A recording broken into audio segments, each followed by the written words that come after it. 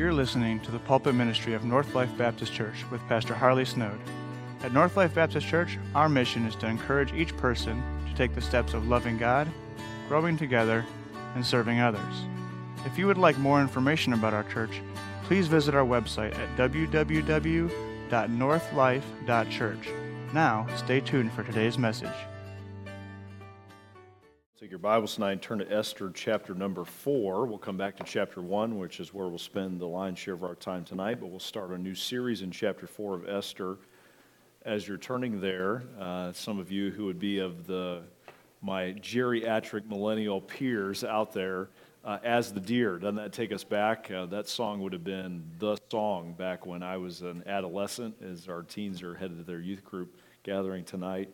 And just thinking about the words of that last verse, gold and silver can never satisfy, something to that effect, as God can. And I remember wrestling with that as a teenager. My dream, I don't know if I ever shared this with you, my dream was to be a landscape architect. That was my great ambition. Had it all figured out. I was going to go to Kent State and take the world by storm and redesign everybody's poor attempts at landscaping and the commercial context of that. And then I think the song was sang. I was at a youth retreat, and I don't know if you've been in a setting where they have you put a stick in the fire. That's my generation, and you would say, God, I'm yours, and to burn up for you. And I remember wrestling with God's call in my life to ministry. And I can say, though maybe I have traded out some of the gold and silver that maybe I would have now as a sophisticated architect, God is so satisfying, just giving him your life. And if God's called you to be an architect, do that, okay? But for some of us, we've had to surrender those dreams and do what God's called us to do in other fronts. And I wouldn't trade it for anything, even in this stage of ministry for the Lord. Esther chapter 4 tonight, we're starting a new series. And I will tell you, of everything we've studied recently, I am super pumped about this series. I think it's going to really challenge your pastor in preparing the study and the sermons already just for this one tonight. And I think it's also going to change your view of God in some ways that are good, not changing God, but changing our view of God and picking up on him and maybe seasons of life that we tend to miss his fingerprints and his activity. So with that in mind, go to Esther chapter 4, and let's read verse 14, which provides the phrase from which we derive the title for our study. So we'll be looking at this. I think we've got slated 12 or 13 studies as we work through the book of Esther. I think it's 12. A couple of the books or chapters will combine a few of the shorter ones. But look, if you will, in Esther chapter 4 and verse 14. So we're in really the crisis moment of the book, the pivotal chapter. The Jews are made aware of the fact that Haman, the bad guy in the story, is going to attack and slaughter the Jewish people. And in verse 14, Mordecai to his niece, Esther, Hadassah, says this in verse 14, "For if thou altogether holdest thy peace at this time, then shall their enlargement and deliverance arise to the Jews from another place. But thou and thy father's house shall be destroyed." And notice this rhetorical question, "And who knoweth whether thou art come to the kingdom for such a time as this?" And so we're looking at, over the next several months together on Sunday nights, this study, such a time as this, a study on stepping up in maybe a less than, quote, ideal season. And one of the things I'm excited for us to leave this series with in a few months, I always try to identify where are we going and what is God trying to teach us. It would be this, trying to remind you or convince you for the first time that God has you alive at this moment for a very intentional purpose. It's not to lie down, it's not to give up, it's not to back off, it's to stand up, to step up, and to lean into what God has called you to. And so I hope that you'll consider where that applies in the life setting that God has each of us tonight. Let's pray and ask the Lord to help us as we begin tonight by looking at stepping up in corrupt seasons. Father, thank you for your word tonight. Thank you for the privilege it is to gather in this setting tonight. Thank you for what you did in our midst this morning. Lord, we do miss many that are out today sick. I pray you would encourage them. I know, having been at home not too long ago with illness, Lord, it's different, and I pray that you would just encourage them. And some that are back tonight that you've renewed, we thank you for their renewed presence in our midst. I pray you'd help our church, Lord, with all that's going on, to persevere and to keep going and just to trust you with each of these individual situations. Pray that you give healing and grace and strength to those that we long and yearn for them to be back with us. And we pray now as we enter this time of study of your word, as we enter this new series, that you would convince us anew and afresh that we are alive on this planet and in this very moment for a specific purpose and calling. And Lord, I pray that we would step up into that. The men in the room, I pray you would help them. I pray for our ladies, and I pray for the young people in the other room tonight, that each of us would own the space and time and human history that you've put us, that we did not choose for ourselves, but you've chosen for us to impact others as we study this morning through evangelism, to stand against evil, to stand up against that which would hurt and hinder your reputation and your will being done. We pray that you would help us, give us wisdom in that. Bless this study and this series, we pray in Christ's name. Amen. I alluded to it this morning, but we were in Atlanta last weekend, and one of the things we had the joy of doing was ministering to a church there, and God really gave us favor. I think some of you asked, how did it go, your first wellness weekend off-site? And, you know, you have in your mind how you think it's going to go, but you don't know, and so we kind of put our toes in the water, and just to see God really bless and work, and Heidi did. She was a bit nervous, I think she would say that tonight, and God really used her, and you ladies will benefit from her teaching next Sunday. But it was neat to see just that become realized. It's something that's been stirring in our hearts for several years now. And there are all kinds of stories I could share of folks that God used the teaching and preaching. And the pastor, I just talked to him yesterday, and a lot of new counseling that he's doing out of that. And just excited to see what God's doing in that church. But one of the funny things was, as I mentioned, we got a little bit of snow. So here's kind of the backstory of it, how it went down. So we were eating dinner. I had two of my cousins on both sides of my family who live in Atlanta. One side of the family, my uncle worked for Delta, retired from Delta years ago, so a few of his daughters are still there. So my cousin Tony and then my cousin Jeremy, which would be on my mom's side. So Tony's on my dad's side, Jeremy's on my mom's side. A couple of my aunts were here today. And then one of my roommates from college. So we kind of just had a little and none of them knew each other, so that was kind of fun to have that go down. So we had dinner together, and so we were about halfway through our meal, and all of a sudden, there was just like this hum in the restaurant, and then everybody kind of almost literally, I'm not kidding you, ran to the windows. And I'm like, what is going on? Like, I'm thinking like, major crash or, earthquake or something. And I said to my cousin, one of my cousins said, what are they doing? He said, it's snowing out. Like it was like this, he couldn't even say it out loud, I'm like, it's okay, you can say it, and they're just panicked. And so I really thought, okay, we must be getting it was colder than I thought, and I walked out afterwards, and literally there's none on the ground, and just a little bit on a few umbrellas and cars. All that got everybody all worked up. And so we were talking about that over dinner. I'm like, what is with you people in Atlanta with a little bit of snow? And so we were talking about it, and one of the things that came up, I don't know if you remember this story, but back in 2014, they had what they call Snowmageddon, which in Atlanta equated to 2.6 inches of snow. We get that that's not even a blip on the radar for us, especially now, with the piles of snow outside in the parking lot. But I wanted to try to be empathetic and relate to them, and so I was kind of just trying to understand what was behind their trauma, which you do know, in all seriousness, trauma is less about what happens to you and much more to do with how you process it. So something that would be traumatic to you would not be to me and vice versa. And so I dug into the story, and here's just a quick summary of it. So on January 28th, which incidentally was the night it was January 28th, not of 2014, but of 2022. So exactly whatever that is, 8 years removed. The city had just over 2 inches of snow, brought the city to its knees. And I remember this now. It became kind of a joke where it literally, you had people stuck on the interstate for over 24 hours straight. Kids had to stay at school overnight. Those poor teachers are probably really still traumatized after that, okay? And just, it had a list of things of thousands of people, and basically what happened, the snow started coming, and everybody panicked and tried to leave downtown Atlanta at the same time, and it literally came to a screeching halt. 2 people in the church came up to me after I mentioned that in church and said that they waited as long as they could in their car before nature called, if you follow the drift. Just sitting in their car, after about 18 hours, you do what you have to do.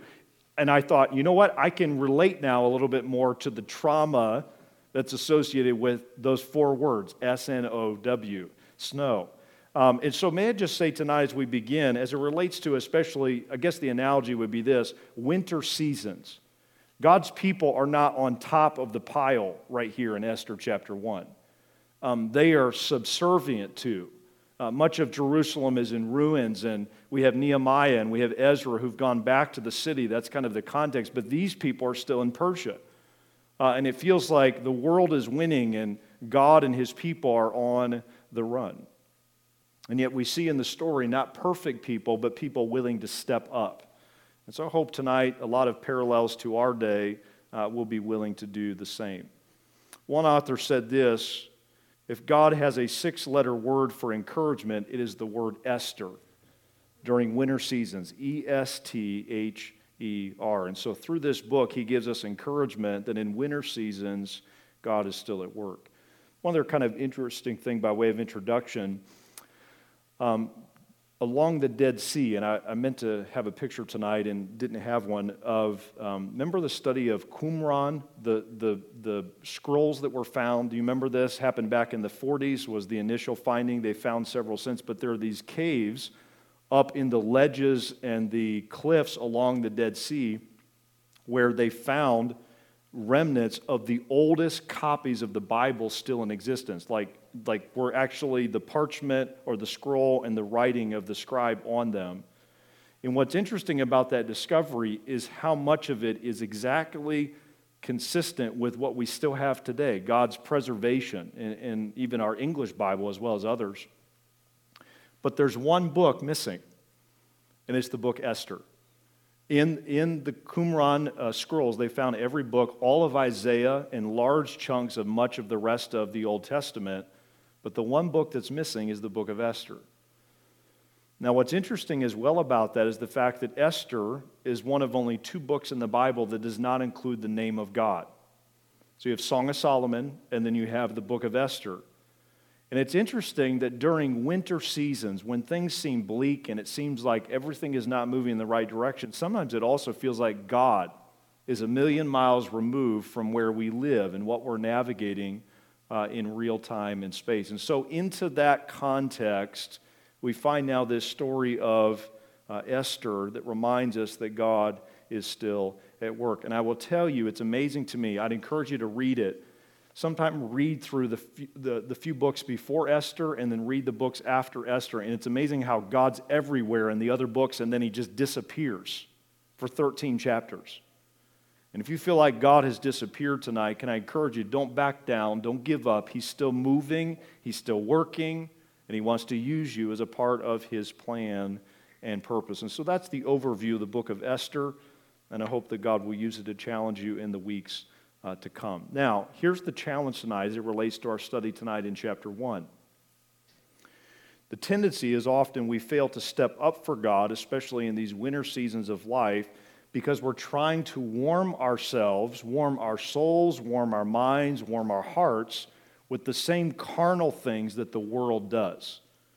So before we can step up into maybe some things God wants us to do, we have to first be willing to disassociate from the carnality in our world, the corruption in our world, and allow God to lead us in his will for us. And so the question tonight is this: in a cold and corrupt world, how do we, in contrast, faithfully step up for the Lord? Let's talk about 2 forms of corruption that are described. If you go back to our text now to Esther chapter 1, let's talk about 2 corrupt components or characteristics that Esther and Mordecai and the Jews of their day had to navigate and process in this difficult season of Jewish history. Let's talk about 2 of them in the time we have left. Number 1, first of all, let's talk for a few minutes about corruption that is powerful. Number 1, powerful corruption. Powerful corruption. Now, before we read verses 1 to 6, can I give you an overview of the Persian Empire, which was not a blip on the radar? You know, we hear of Alexander the Great, we hear of some of the Roman Empire. The Persian Empire was a massive, well-funded, well-empowered, well-endued kingdom. To give you just an overview, the setting here is in the city of Susa, 5th century BC. which Persia today would be modern-day Iran. Okay, so that's the region of the world where we're talking about. The empire was, in its day, what Rome was to the first century. It was massive, it was overwhelming, it controlled the lion's share of the world. In fact, during the reign of Darius I, also known as Darius the Great, it controlled more than 2.9 million square miles. The empire consisted of roughly 44% of the world's population, which at the time was an estimated 50 million people. It stretched from some 4,464 miles from what is now Punjab, India, to Khartoum, Sudan. And so the best way I can bring that, what does that mean? Would be to take two, if you can look at a map of the United States, breadth-wise, put two of them together, that's the breadth of this empire. Just a massive span of land and humanity, and controlled much of that. There was much power consolidated in the Persian Empire. All right, with that in mind now, let's read these first few verses that set the table for the book and the context in which God used Esther. Now it came to pass in the days of Ahasuerus, this is Ahasuerus, which reigned from India even unto Ethiopia, over 107 provinces, that in those days when the king Ahasuerus sat on the throne of his kingdom, which was in Shushan the palace, in the 3rd year of his reign, he made a feast unto all his princes and his servants, the power of Persia and Media, the nobles and princes of the provinces being before him, when he showed the riches of his glorious kingdom and the honor of his excellent majesty many days, even 180 or 80 years. All right, let's talk about a couple of things as it relates to corruption that should not distract us from stepping up for the Lord. Number one, stand up when those in power possess great wealth. Step up when those in power possess great wealth. And we're talking about corrupt leaders that also have great resources. Isn't that a deadly combination? Those who have great resources and yet they are wicked, they are corrupt, and we see that in our day. We could digress to that in many different directions, but we should be willing in the midst of that to step up or stand up for the Lord. When Alexander the Great, which would have been the one who conquered the Persian Empire, when he entered Shushan, when he entered the heart of that empire, it's recorded in history that he discovered in today's dollars the equivalent of 54.5 billion in bullion and 270 tons of minted gold coins. Massive wealth, just mind-boggling. I mean, imagine, my dad did trucking for a while. You could get maybe 16, 17 ton in a dually truck, and just do the math, 270. We just see amazing tons of this gold. So great wealth that was possessed by this kingdom. All right, let me give you a couple things under that as we kind of set the table, and we'll work our way into some of the practical things, but these are all important to understand what Esther and Mordecai were navigating. We see first in verses 1 to 4 wealthy manipulation. The word there is manipulation. Now, it's not stated here, but we know that shortly after this date that's referenced, that Ahasuerus, that the Persian Empire, was going on a campaign against the Greeks. And so it's very likely that the king and his political allies were trying to soften up these others they wanted to give to the campaign, to support this campaign. And so he's generous in what he's giving, trying to manipulate this crowd into allying with him in a campaign against the Greeks. And so he stages this 6-month, the best way I can think of it would be like a Vegas-style extravaganza, just throwing all of this resource, trying to wow the crowd and impress the crowd and numb them to what is about to be asked of them. And so for a full 180 days, he hosts this grand party or lavish event there in Shushan. At the end of that, as we see in verse 4, he now has, at the end, verse number 5, and when these days were expired, the king made a feast unto all the people, both great and small, 7 days in the court of the garden of the king's palace. So he ends it with now this more intimate feast of 7 days. And so he's using his wealth to work his angles and to accomplish what he desires. A truth that our minds tends to forget during frigid times or silent times before the Lord what throws us is the manipulations of the super rich, who ultimately their manipulations will come to naught. I think sometimes, I don't know about you, I just feel like I don't have what others have. I can't bring to bear what others can bring to bear. I just remind you, God is sovereign. And the kings can move around their little gold coins and all their bullion. Our God is on his throne, and his will is going to be done. And I think if we saw this for 180 days, we also would have been bothered by the excess and the waste and the conniving. Can I remind you, the same thing is going on in our world today, and yet God's will be done. And so for us, we have to stand on that. We have to be confident in that, even when others have greater resources at their immediate disposal. Now in verse 5, as we read, he now has this more intimate feast. Notice he pulls out all the stops in verse 6.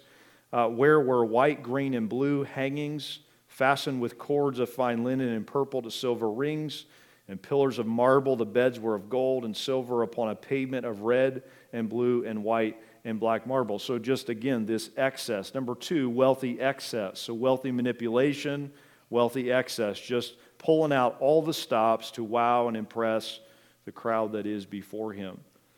And it's interesting, I would ask you this question. Have you thought about this? Who wrote the book of Esther? Who is the one that is even describing what we're seeing in chapter 1? Who was there firsthand seeing it? I would submit to you, if you were to talk to God about it, and again, I'm not trying to speak for God, but I think based on the narrative, the book of Esther is almost more about Mordecai than it is about Esther. In fact, I would challenge your thinking, who is the main character of the book of Esther? I think it's God, who is not mentioned, but I think secondarily, I think in the credits at the end of the movie, I think the first name listed might not be Esther, it might be Mordecai, if God's the one directing the script. So it's very likely that Mordecai was the human vessel or instrument that God used to record much of this book. Esther's in the palace, others are navigating other challenges. Mordecai seems to be the continuity in the book. So what I bring that up right now to say this, it's very likely that what's being mentioned here in verse 5 and 6, Mordecai had been invited to this private feast. And as he's looking around, he's writing down and recording what he saw and experienced. And so Mordecai was on the inside track. He saw the excess. He saw the manipulation. And yet shortly he will stand against even the edict of this king. And so we see this willingness to navigate it on the part of these in the book. Now, may I just say this by way of application today, and we'll move on. While we may not be as resourced as the power brokers in our day who defy our God, we have access to a God and we serve a God who owns everything forever. And so what they may have permission to use for a few years or months, ultimately he owns it all. And I want you to go to James just for a moment. We'll now and then go to the New Testament just to shine a bit of light on this Old Testament text as New Testament believers. James chapter 5, can I give you just one verse? Because I don't know if the wealth of this world and its conniving leaders bothers you, if it does you like it does me. But in James chapter number 5, this verse steadies my soul and recalibrates my focus when I tend to get bothered by and stand down to those who misuse what God has given to them. James chapter 5, and if you would please, verse number 7. Now, James was written to exiles, which is basically what Esther and Mordecai and those that would have been their fellow Jews in Persia were. And he talks about the excesses of the rich. We studied through the book of James in our parking lot. Most of this we studied in our drive-in service a few years ago. But look at verse 7. After all this confrontation of rich men and their manipulations, notice in verse 7 it says, to the believer, be patient therefore, brethren, unto the coming of the Lord. Behold, a husbandman waiteth for the precious fruit of the earth, and hath long patience for it, until he receive the early and the latter rain. And so in verse 7, James turns to the believers after confronting the wealthy that have manipulated and in excess have wasted and squandered what they've been given. He encourages the believer to be patient. What fuels our patience? God's coming back. And we stand in expectation. We stay faithful because we know he is shortly to return. And I would just say this last and we'll move on. Where's the Persian wealth today? I don't know exactly where it all has been meted out and handed off and inherited by certain people, but I'm telling you, the Persians don't still have it. And so all wealth is it's fleeting at best. Don't be over bothered by those who have more than you and waste it and use it for their own angles. Keep your heart and focus upon the Lord. Stand up when those in power, especially those who are corrupt, possess great wealth. All right, go back to our text now to verse 7. And this excess goes on, this powerful corruption. Verse 7, and they gave them drink in vessels of gold, the vessels being diverse one from another, and royal wine in abundance according to the state of the king. Verse 8. And the drinking was according to the law, none did compel, for so the king had appointed to all the officers of his house, notice this, that they should do according to every man's pleasure. Number 2, stand up when those in power promote great carnality. Stand up when those in power promote great carnality. I know Ethan's going to answer this to the positive, who taught last week, but any other cat people out there besides the Kleins? Any other cat people? Any? Okay, a few of you. All right, now for those who are any anti-cat people in the room, I'm trying to create division. Oh, man, look at these people, Ethan. Pray for them. I'm actually I would maybe lean that way. The other day, someone sent me this picture with the following caption. Can you tell what it is? Here is the caption. When you're comfy, but just a little bit too hot. You just, you're in bed and you just stick your leg out. It's a cat leg inside a cat house, Ethan. Cat. That's weird. It is kind of weird. Some of you have nightmares now about that. But where you're comfy, but just a little. Have you ever done that? You're like warm, but you just want to get your toes or one leg out or one foot out. One of the things that I think we struggle with as it relates to those in power when they're corrupt is we're trying to survive and they're just wasting. Like they have so much excess that they're just dabbling in things, just putting their foot out, if you will. Just they have so much comfort and convenience, and we're like in survival mode. And sometimes when that is true, we tend to get our eyes off of God and what He would have for us. And here in the text, he mentions 2 aspects of this carnality. First, if you're taking notes, jot this down, alcoholic carnality. So it's fueled by drinking and alcoholism and living in excess in this area as well. With all that they had in resources, they throw much of it toward this, alcoholic carnality. And I know I'm preaching to the choir when I say this, but a lot of carnality and alcohol, they go together, right? I think the best way to avoid carnality and addiction is to abstain, and we teach and preach that as a church, and God will have to work in you on that if that's not where you're at tonight. But often it leads in that direction, and our inhibitions begin to be worn down with the more that we imbibe. And so in verses 7 to 9, as is mentioned here, you see this drinking going on. In verse 7 and 8, as we read, and then also in verse 9, Vashti, now we're introduced to the queen. It will become more central in just a moment. She's doing the same with the women in the royal house. And so there's these great parties and raucous, probably music and entertainment, and all of it fueled by this alcohol that's being ingested. Typically, in this culture, there would be a limit. Okay, we all come to this feast, and here's what you're allowed to drink to. And here we see that restraint being removed. Did you see that in verse 8 we read? Everybody just drinks as much as you want. Live it up, drink it up. There is no constraints. There's no restrictions on how much they partake. One of the things that I notice leaders doing in our day who are corrupt leaders is they give people what they want. They use that to accomplish their own agenda. And I think we see that in our day. It's if you vote for me, I'll give you what you want. And if you vote for me, I'll remove what you don't like. And doing what the crowd wants and using that to consolidate their leadership and influence. And so imagine Mordecai and Esther processing this and other Jews that would observe this raucous celebration. May we disassociate ourselves from that kind of approach. All right, verse 10. On the 7th day, when the heart of the king was merry with wine, he commanded Mehuman, Biztha, Harbona, Bigtha. That one cracked me up as I was making sure I could pronounce these tonight. Hey, we're going to name you. We love you. Your name is Bigtha. I don't know why it just cracked me up. Abagtha, Zethar, Carcass, the 7 chamberlains that served in the presence of Ahasuerus, the king, Notice this. Here's now the first big pivot in the narrative to bring Vashti the king before the queen before the king with the crown royal to show the people and the princes her beauty, for she was fair to look upon. Number two, not only alcoholic carnality, sensual carnality. And obviously, as alcohol increases, inhibitions, as I mentioned, those begin to be lowered, and especially in the area of sexuality. And so this begins to be, let's just cast off all restraints, and bringing Vashti to flaunt her beauty before these drunken men. And it's almost as if, and you see that in verse 11, the reasoning for it is she's fair to look upon. That was the motivation. This woman was a beautiful woman and a trophy wife, if you will, for this king. In fact, the name Vashti, if you're taking notes, you may want to write this down. Her name means the best. Vashti, that name in Persian, she was the best. She was the ideal. Whatever the ideal looking woman in that day was, she was the embodiment of it. And so we see now the alcohol carnality leads to this sensual carnality.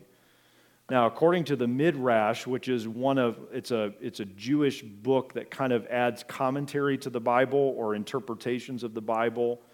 According to that document, Xerxes, as you see back in verse 11, for the queen to come before the king with the crown royal, that she was called, and I'm not trying to be whatever with this, but literally called her to come with nothing but the crown, and to flaunt her sensuality and to put that right out there for those men.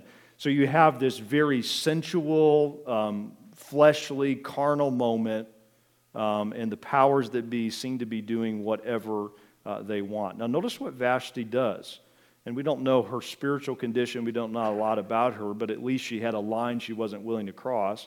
But the Queen Vashti refused to come at the king's commandment by his chamberlains. And so she refuses to be objectified, to be put into this situation. She refuses to go along with this drunken whim of the king. Now, a key point tonight, because we're going to come back to this. Persia was not a safe place for women. I don't know that we appreciate fully, because I think one of the things that this series has done already in my mind is it's changed my view of Esther and Mordecai. I don't make them quite as great a heroes or heroines as I tend to, and excuse away all of their shortcomings. But I also don't allow a romantic feel to be added between Esther and this king. He's a loser. He's a self-absorbed, insecure man, and we're going to talk more about that. There was not, and I've seen movies, A Night with the King, and so I'm just throwing out random things that I've seen over the years. Esther and this king, there was not that between them. He was using her as he had Vashti, and so Persia was not a safe place for women. In fact, females, including the queen, were just property. They were objectified. They were used at the whim of men. In fact, her only role in this chapter was to make the king look good. Hey, look at my wife. Look at what I have, and to prop him up. And so that was the vein of this carnality, this celebration that had been conducted by the power of the day. Now, here's what I find striking about this.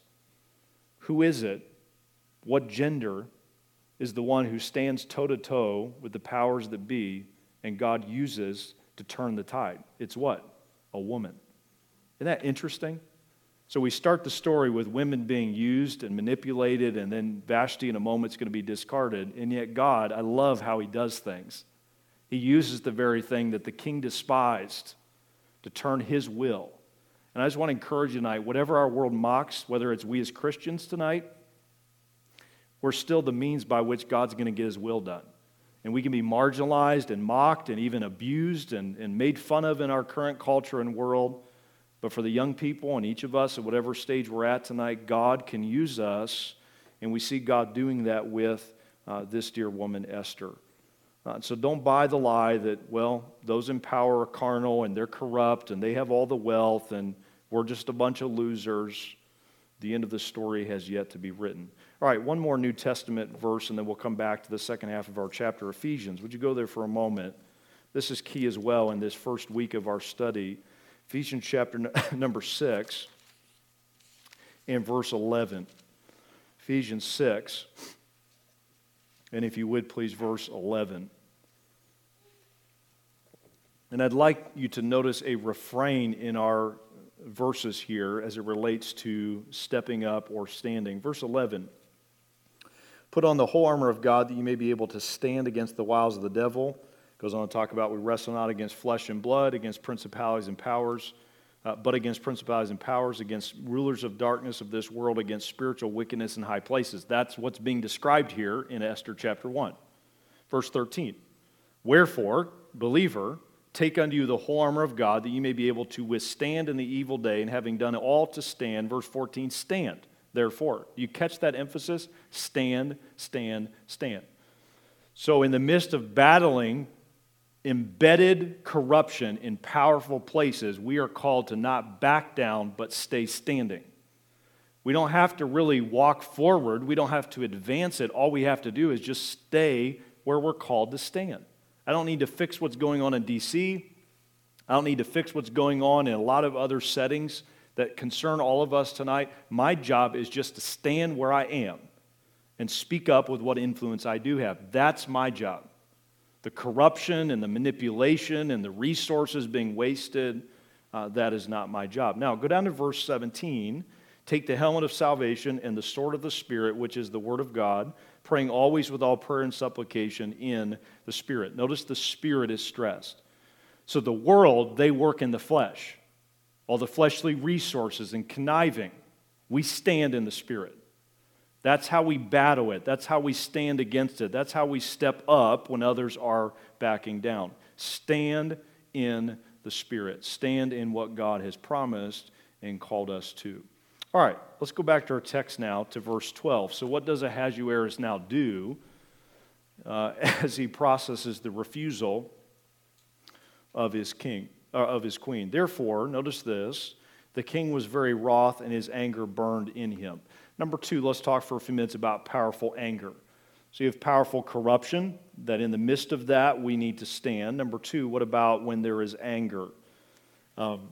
Coming back from Israel a few weeks ago, I was going through Tel Aviv, and I don't know if you've ever been in a security where they kind of like randomly choose people to do a more thorough search. I think I maybe touched on this briefly when I first got back. Yours truly was the lucky guy, the fortunate guy to get that, just to prove we're being very thorough.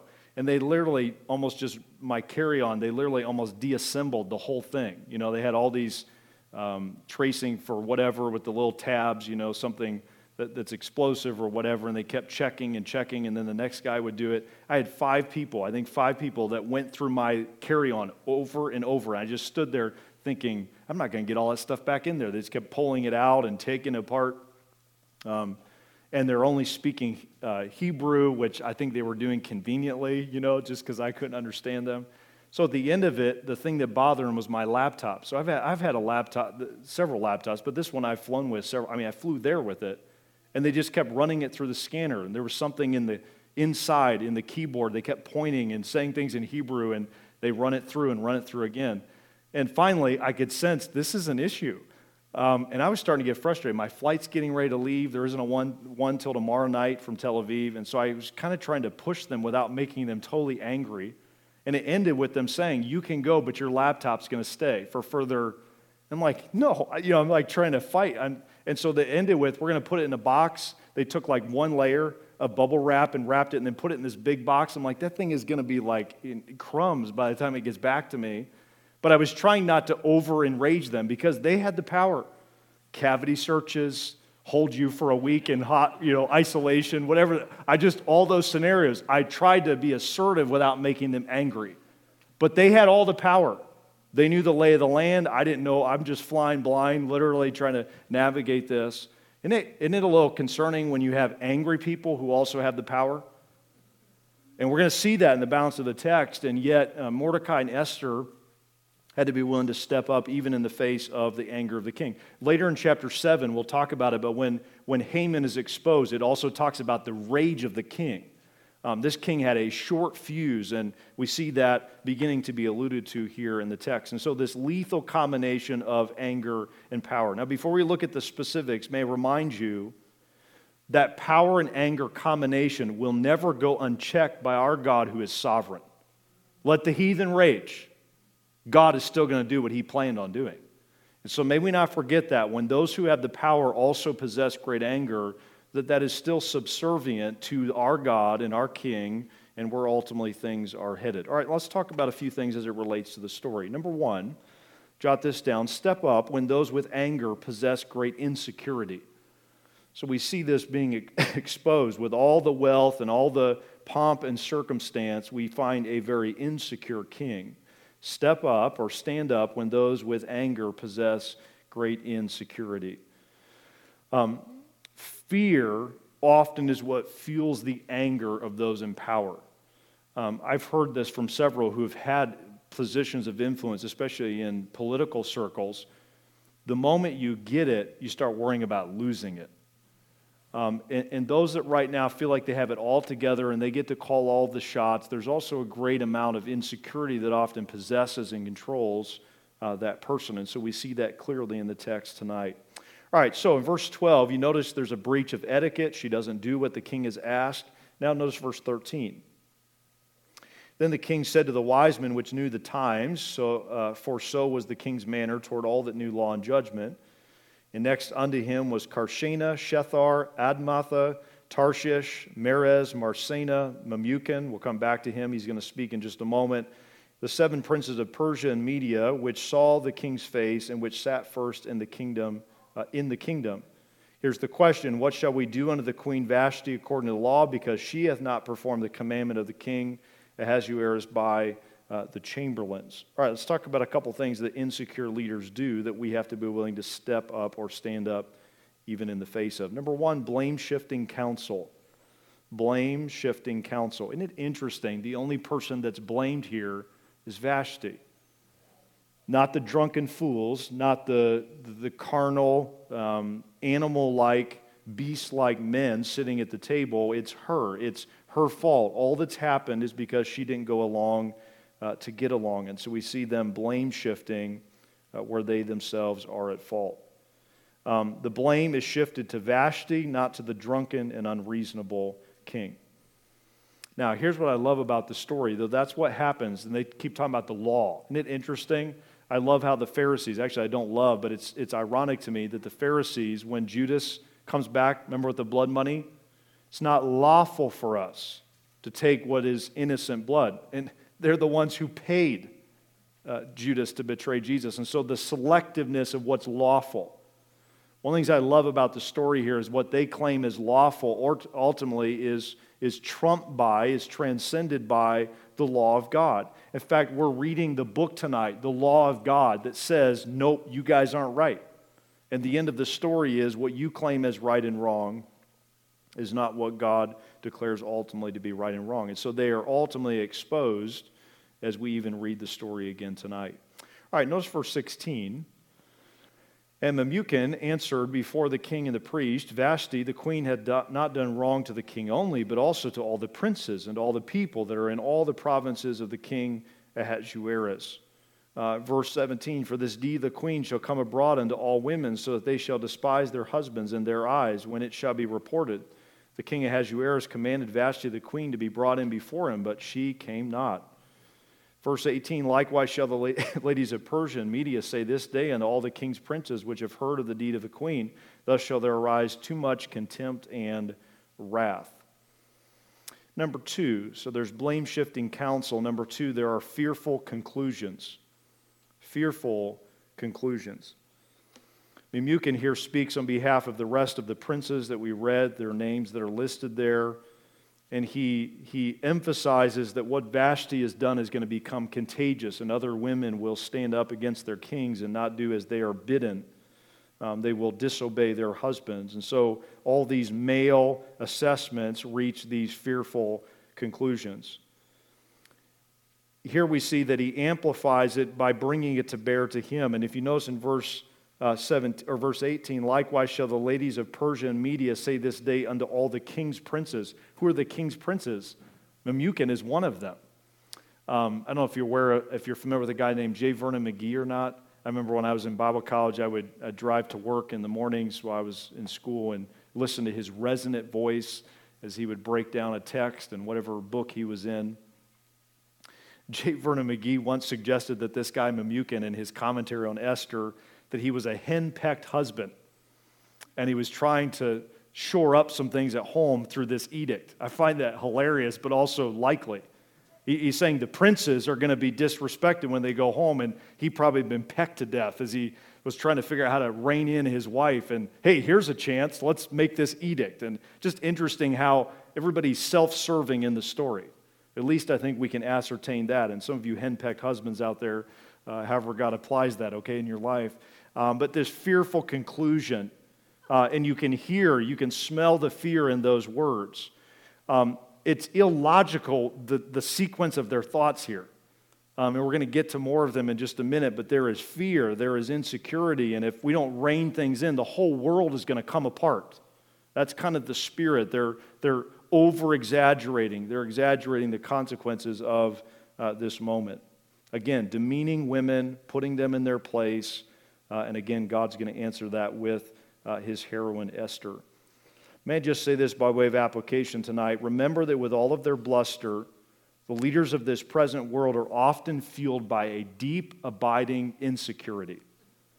See through the shell, see through the bluster, see through the loud speech and trying to overwhelm you with what they're saying.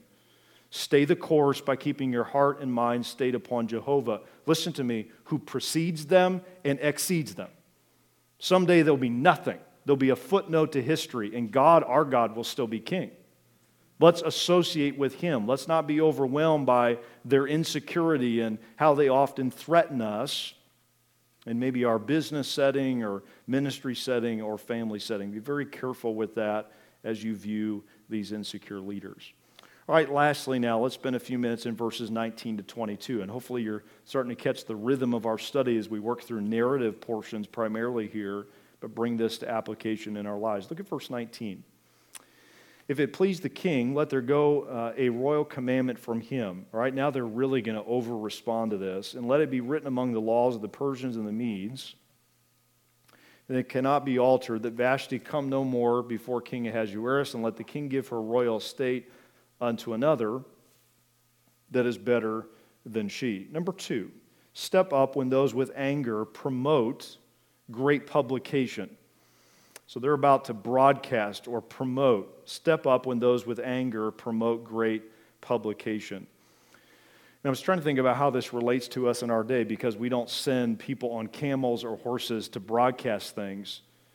But both traditional media and now digital media, and I'm sure there's another iteration of media that we'll someday experience, they possess a lot of power in our day, don't they? And they fuel a lot of the anger in our day. They pit us against each other. They pit us against others. And so we see this publication arm of a powerful kingdom that Esther didn't have and Mordecai didn't have. He had his own PR department. And he begins to push that in anger as he dismisses Vashti and begins to search for a replacement. And so we have to step up even when those with anger promote great publication. It's amazing to me, the power of media. Anybody can post anything. Google our church. Google things that you know have integrity, at least from what you know, and just some random person will just throw a grenade your way just to get a reaction. We have to get beyond that. We can't be bothered or over-distracted by that. There's something legitimate to address, we do, but the publication arm of the world and its power and its anger must not move us from stepping up. The only way I know to avoid criticism, and I think even you find it here, is to do nothing, to just back down. And I think some of us, if we're honest, we're not stepping up because we just don't want to deal with the heat. We don't want someone to say something about us or spread something about us. To do God's will means we need, in a healthy sense, a healthy, sanctified ambition. We're going to do something. We're going to step up. We're going to lead out. And whatever others say of that, we have to be willing to let some of that go. Trust God to deal with that in his time and way. All right, 2 things about that quickly. First, the public response. So we see this public response. You don't see Ahasuerus going to the private chambers of Vashti and resolving this. I would just tell you this, as a counselor, If these men had been wise counselors, they would have told him to handle it in private. But instead, they blow it up further by broadcasting in a smear campaign to marginalize and minimize this lady's integrity. And so we have to be careful. When others respond in a public manner, may we not allow that to quiet us or back us down when we're supposed to still stand faithfully for the Lord. And so we see the Memucan and these other men, they set in motion this great public response, foolishly so, drunken still, probably the alcohol still in their breath and fogging their minds, and they begin this public assault of her integrity. Now it's interesting in verse number 19, where it says, "Let it be written among the laws of the Persian and Medes that be not altered." That's a key phrase because these men were protecting themselves. If Vashti was ever reinstalled, these guys would have been deposed. So they're trying to protect themselves and prevent future consequences. And so they're being very self-serving and strategic in what they're doing publicly around them. All right, lastly, notice the response of the king and those in his court, verse 21. And the saying, all that they advised the king, pleased the king and the princes. Of course, it pleased the princes. They're the ones that gave the advice. And the king did according to the word of Memucan. Number 2, and lastly, self-gratifying decisions. Self-gratifying decisions. My wife has been, for some time, been in, knitting and crocheting and whatever else. I don't even know what you call some of the stuff that she does. But this past Christmas, she did something for her class, and I wanted to show you this picture. She made donuts. So she spent literally from end of the summer till, I forget how many kids are in her class, but she knit the donut itself and then stuffed it and then put the sprinkling and the icing and all of that on it. And it was just neat to see her put the love into that. And she gave her kids, I think, a gift card to Dunkin' or something with it. But gave her little 6th graders this donut. And she said just watching them walk around with it, glowing as they carried it the last day of school before Christmas break, she had invested the time in that. I know my boys were looking at him and saying, yeah, but you can't eat them. That was what they were thinking. I probably was thinking the same thing. Do you know many times we make things for our own gratification?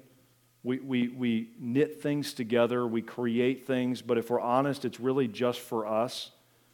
And I think as we look at our world and the powers that be, we often see them making decisions that are only self-serving. The king here makes the decision, not because it's the wise decision, but because it pleases him. It's interesting, the phrase pleasing the king only occurs 9 times in the Bible. 2 in the book of Nehemiah, remember where he's kind of conveying to the king of going back to Jerusalem. The other 7 are in this book. Please the king, please the king, please the king. And I think we see in our day, that is the lion's share of leadership. They're leading for themselves. They're not leading as servants. They're not doing what's right necessarily. They're doing it as self-serving leaders. And so in the midst of that, here's the tendency. We become cynical about leadership and we don't lead ourselves. What's the best way to deal with self-gratifying leadership? Be different as a leader ourselves. The best way to empty something, a glass full of air is to fill it with water. The best way to supplant faulty leadership in our day is for us to lead. Let's stop sniping and criticizing others. Let's be the change in our homes and in our community and at work. And it's always about the boss and it's always about the loser that I'm under. What about our own leadership? And so the challenge before us is to persevere through all of this distorted and corrupt leadership by being faithful to what God has called us to. All right, lastly, verse 22, he sent letters into all the king's provinces. Back, if you will, in verse number 1, it says there were 127 of them. So he sends out all of these letters according to the writing thereof into every people after their language. So the Jews would have received this as well, that every man should bear rule in his own house and that it should be published according to the language of every people. So he has great resources at his disposal. Imagine the machine behind this to translate it, the resources to mobilize it, all of this ancient relay communication system, the Pony Express, if you will, of the ancient times. He had that at his disposal. Now here's kind of a key thought tonight as we start bringing this to application. The very same system that's used to push this message in chapter 1 and later would be used by Haman to convey the peril and the judgment of the Jews would ultimately be used to convey the Jews could defend themselves. So the very system that the world had created and the powers of that day had created to push their narrative, God would use ultimately to convey to his people, I'm going to deliver you. And may I say tonight, all of the contriving and all of the manipulations of our day someday will become the kingdoms of this world, as Revelation says, will become the kingdoms of our Christ and of his Lord, of our God and of his Lord. And so we see clearly this allusion to it here in the text, that this very system was used in a self-serving way, would ultimately use to convey God's redemptive purpose. And so those today with the power of press and those behind it, though they cause us to doubt the Word of God, his Word and his Spirit will triumph. One last verse, 1 Peter 1. Would you go there as we close this out tonight? I hope this has sparked some thoughts in your mind and heart as it has mine. 1 Peter chapter 1, and if you would please, verse 24. Let's contrast the words of man, especially those in power, with the words of our God. 1 Peter chapter number 1 and verse 24. For all flesh is as grass, and all the glory of man. So there's now those with the power and the glory. As the flower of grass, the grass withereth, and the flower thereof falleth away. Verse 25, this would include the book of Esther. But the word of the Lord endureth forever. And this is the word which by the gospel is preached unto you. Doesn't that soothe you? With all the words, we live in the information age, and we're just inundated with data and assessments of that data, that the Word of God alone is what will endure forever. My son Ian recently, I think it was their Christmas program, they did a black light program where the lights went down the auditorium, and then they had along the front edge of the stage some black lights that were upwashing, and they did they had like some music and narration, and then with white gloves, they would combine. Have you ever seen this? There's been some shows and things where they create images just with their hands, and they can create letters and symbols, and so they were doing this whole program in the dark, and just the black light with the white gloves, it popped. It was very moving, the narrative that they used, very creative. And I was thinking about that as it relates to the dark day in which we live. How are we to live in a corrupt world? How do we live in a corrupt nation? We're not what we wish we were as a country. We don't have some of the moorings that maybe used to ground us as even Americans. Are we to blend in? Are we to assimilate? Are we just to back off? No, I think it's time to stand. And if there's any time to stand, it's right now. If there's any time to step up, it's right now. And I would remind you tonight, Mordecai and Esther, one of the things that's probably going to challenge your thinking, we're going to get to in chapter 2, is Mordecai and Esther were guilty of blending in. They're eventually going to get pushed into a corner where they have to stand. But initially, Mordecai, if he's at this feast in chapter 1, he was going along to get along. Esther goes to the palace, and they're kind of just trying to blend in to a corrupt culture. And ultimately, God challenged them, and they responded to that challenge by stepping up. May we as God's people not blend in. May we step up for his glory and honor. Last thought, and we'll pray. My cousin lives in Augusta, Ohio. It's a huge, sprawling metropolis. I'm just kidding, over by Canton. There's no stoplights, at least last time I was there. And my grandma, her sister, and her husband had called Manful Orchard. It's a big orchard there, at least for Augusta standards. And there's a little shop, and you can stop by during warmer seasons. And my cousin, Rebecca, be my second cousin, posted this just yesterday, this quote. I love this. Quote, every gardener knows that beneath the cloak of winter lies a miracle. Every gardener knows that beneath the cloak of winter, as a true orchard manager that she is, lies a miracle. And can I tell you tonight, it's what we're doing right now in the winter season of life, literally with the snow all around us, about to take over and hide our building from public eye, or some other frigid, I'm in a holding pattern, I'm discouraged, everything around me seems to be in ruins. Nothing I hoped and dreamed of 20 years ago has come true. I don't know, whatever you're hitting up against that just you can't get that breakthrough. Can I challenge you, just beneath that lies a miracle.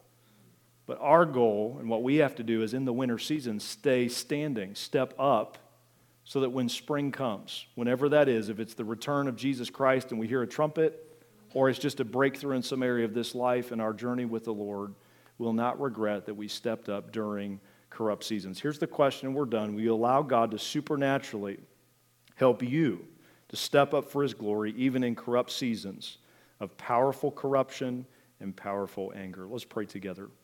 Father, thank you for your word tonight.